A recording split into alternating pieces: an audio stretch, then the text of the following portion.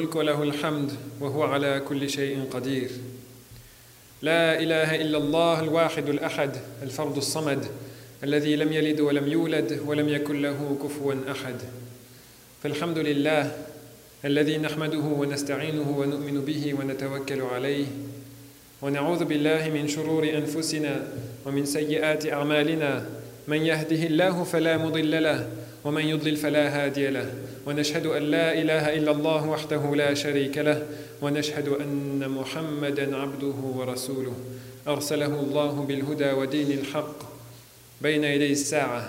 من يطع الله ورسوله فقد رشد، ومن يعص الله ورسوله فلا يضر إلا نفسه ولا يضر الله شيئا.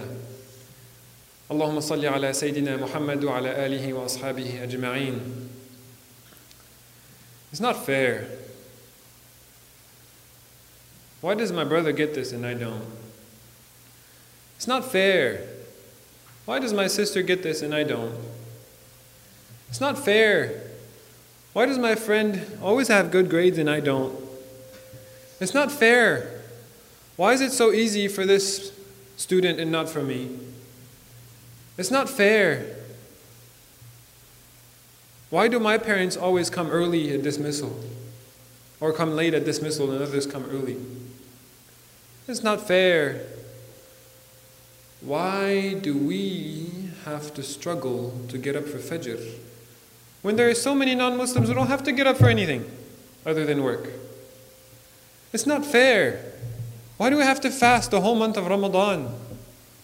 And all these non-Muslims, they can eat whatever they want. It's not fair. Life is hard. Why does it have to be hard like this? لا أقسم بهذا البلد وأنت حل بهذا البلد ووالد وما ولد لقد خلقنا الإنسان في كبد. No.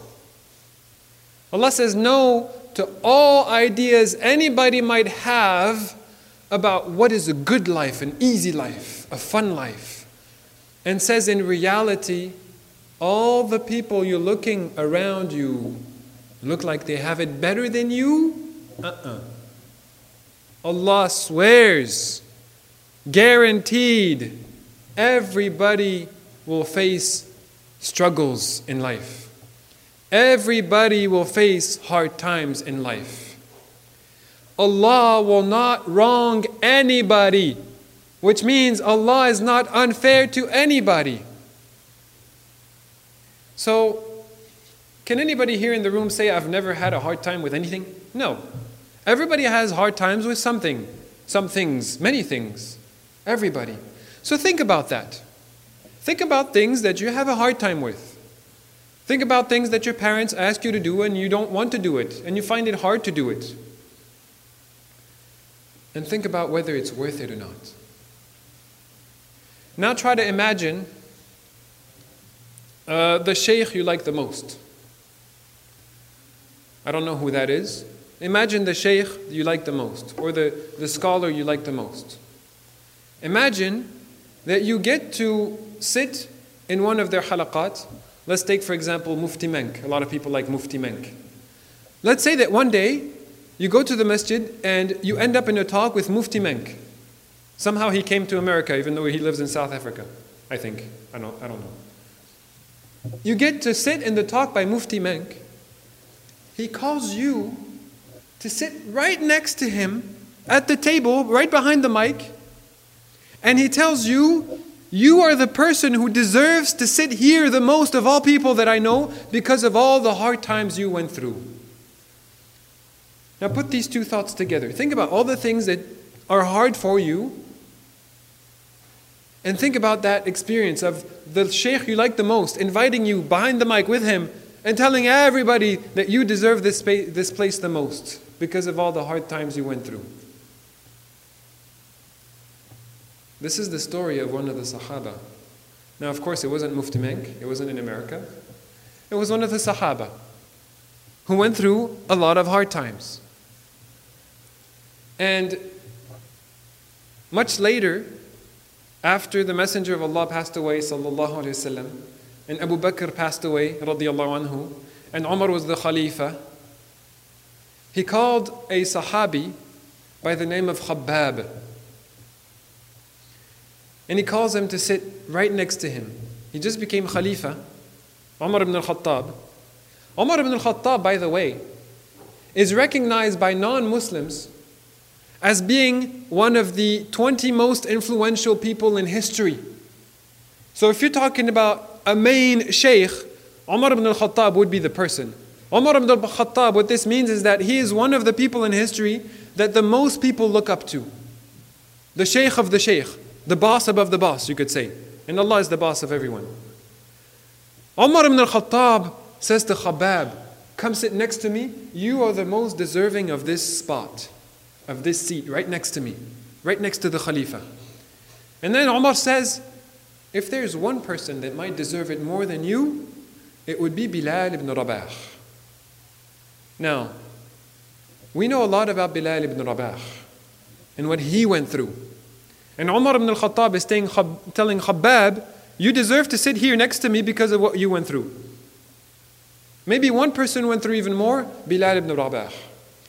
You might remember the story that the mushrikeen put a huge boulder on him and let him lie down in the sun with this boulder on him, saying La ilaha illallah. And he wouldn't budge. He wouldn't renounce his faith because of this pressure they were putting on him. And Abu Bakr came and saved him, basically. But Bilal ibn Rabah, after the Messenger of Allah passed away, sallallahu alayhi wasallam, Bilal ibn Rabah traveled to Asham and didn't live in Medina anymore. So that's why Umar ibn al-Khattab is asking Khabbab, sit next to me. You are the most deserving of this spot. And if there was anybody else who would deserve to sit next to me, it would be Bilal. Khabbab uncovers his back. He shows his back to Umar ibn al-Khattab and says, I disagree. Imagine this. Umar ibn al-Khattab is thinking the one who went through the most hard time is Bilal ibn Rabah. And Khabbab would be next after him. Khabbab uncovers his back and says, I disagree. Umar looks at his back. And Umar has been in battles. He has seen bloodshed. He has seen the horrors of war. And he says, I have never seen something as bad as your back. Flesh and nerve all over each other. His whole back. What happened to you, Ya Khabbab? What did they do to you? Now, of course, this conversation is happening 20 years, 25 years after he was suffering what he suffered, Khabbab. But he explains to Umar ibn Khattab what happened to him, what happened to his back. He was a slave. Slave means he has nothing. He has a tiny room with a window and that's it. No furniture, no nothing. And he only eats food and drinks water when his master brings food or brings water. And when he became a Muslim, his master, well, I don't know how you would say it, it was a woman. She did not accept that he became Muslim. She made a fire with all those hot ambers and put him down on his back on the fire. And he refused to renounce his faith. He continued to say, La ilaha illallah.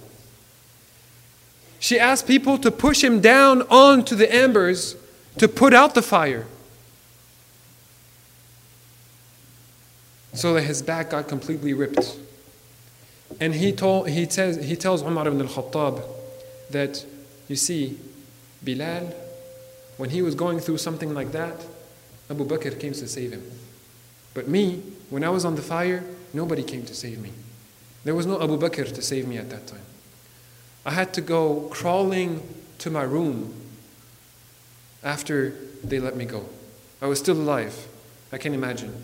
Allah protected his life to still be alive. And I had to go crawling to my room. Now put that into perspective. What did you find hard? Try to think about what you were thinking about early in the khutbah. What do you find hard? What do you find unfair? What do you find hard? Compare that to what Khabbab had to go through. And willingly went through. to remain Muslim. All he could have said is, okay, I'm not a Muslim anymore. To be saved from what? From the fire that she was putting him on. Think about the hard times that you are going through. Does it even compare? Does it even come close? Now, the reason I'm sharing this with you is because there are people in the world who will recognize the struggles that you go through. Allah will not leave you alone. Allah did not leave Bilal alone. Abu Bakr came and saved him, recognized his struggles. Umar ibn al-Khattab did not leave Khabbab alone. He recognized him for his struggles. Allah sent Umar to recognize Khabbab 25 years later. Allah sent Abu Bakr to recognize Bilal on the spot. Allah sends people to recognize and protect you. Allah sent Musa alayhi salam on a journey with Khidr to save the money of the two orphans because their father was righteous. Allah will send people your way. The struggles you're going through, Allah will send people your way who will recognize you. But if you complain, if you doubt Allah, if you don't think that it's fair, if you don't think Allah is fair, if you don't think Allah is there for you, you're not going to see that.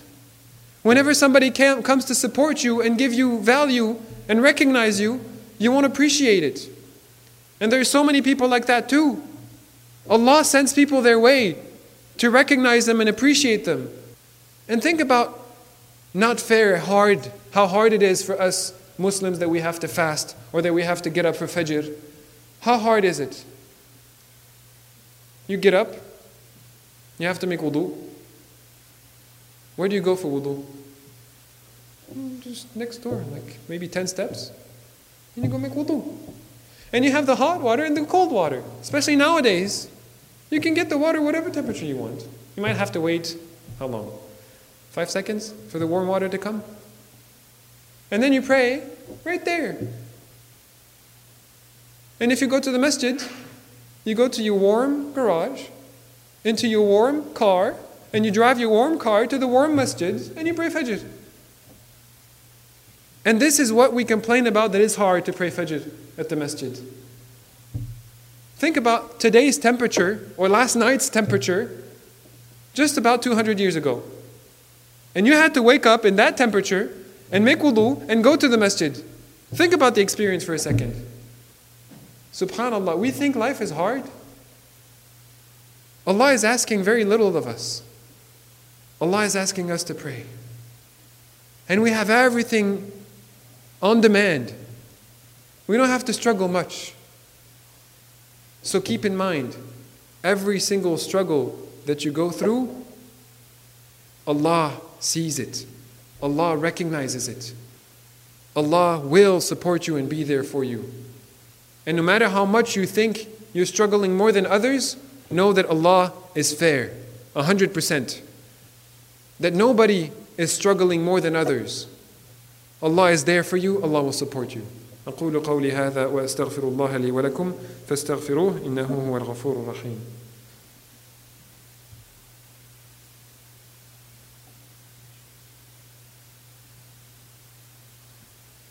الحمد لله رب العالمين. أعوذ بالله من الشيطان الرجيم. بسم الله الرحمن الرحيم.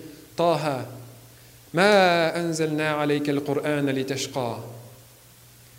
This is the beginning of Surah Taha. More about Khabbab, the same person I was telling you about. The same one who was a slave, put on the fire, and then Umar ibn al-Khattab recognized him 25 years later. Khabbab, when he became Muslim, he became the Quran teacher for many Sahaba, including the sister of Umar ibn al-Khattab. You might have heard the story. Umar ibn al-Khattab was not a Muslim yet.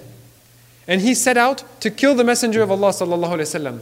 And one of the Sahaba saw him on the way to kill the Messenger of Allah. And he noticed that there's something about him. So he stopped him and said, what are you up to? He said, I'm going to kill Muhammad sallallahu alayhi wa sallam. He didn't say sallallahu alayhi wa sallam at that time. The Sahabi said, why don't you go to your own house? Your sister is a Muslim too. He said, what? And he goes to his own home. And his sister is there with her husband and Khabbab, learning the Quran, learning Surah Taha. And Umar's sister says to Khabbab, hide away. Because if he finds you here, you're done. Subhanallah, teaching the Quran. And I'm mentioning this because it's connected to the story of Khabbab, but also because of that ayah I just recited. We're talking about hardship and putting hardship into perspective. Every hardship you go through, Allah knows, and Allah will be there to support you, no matter how big you think the hardship is. And many of us, including myself, there are at times that we think, man, this is hard. Quran is hard. At times we think, Quran is hard. Taha, ma anzalna alayka al-Quran litashqa. Allah says, we did not bring the Quran down to put you in misery, to make you feel like life is hard. We did not give you the Quran for you to feel that it is hard. If anyone, me or your teacher or your parents or your peers, if anybody in the face of this earth makes you feel that the Quran is hard, they are wrong, Allah is right. Allah is right.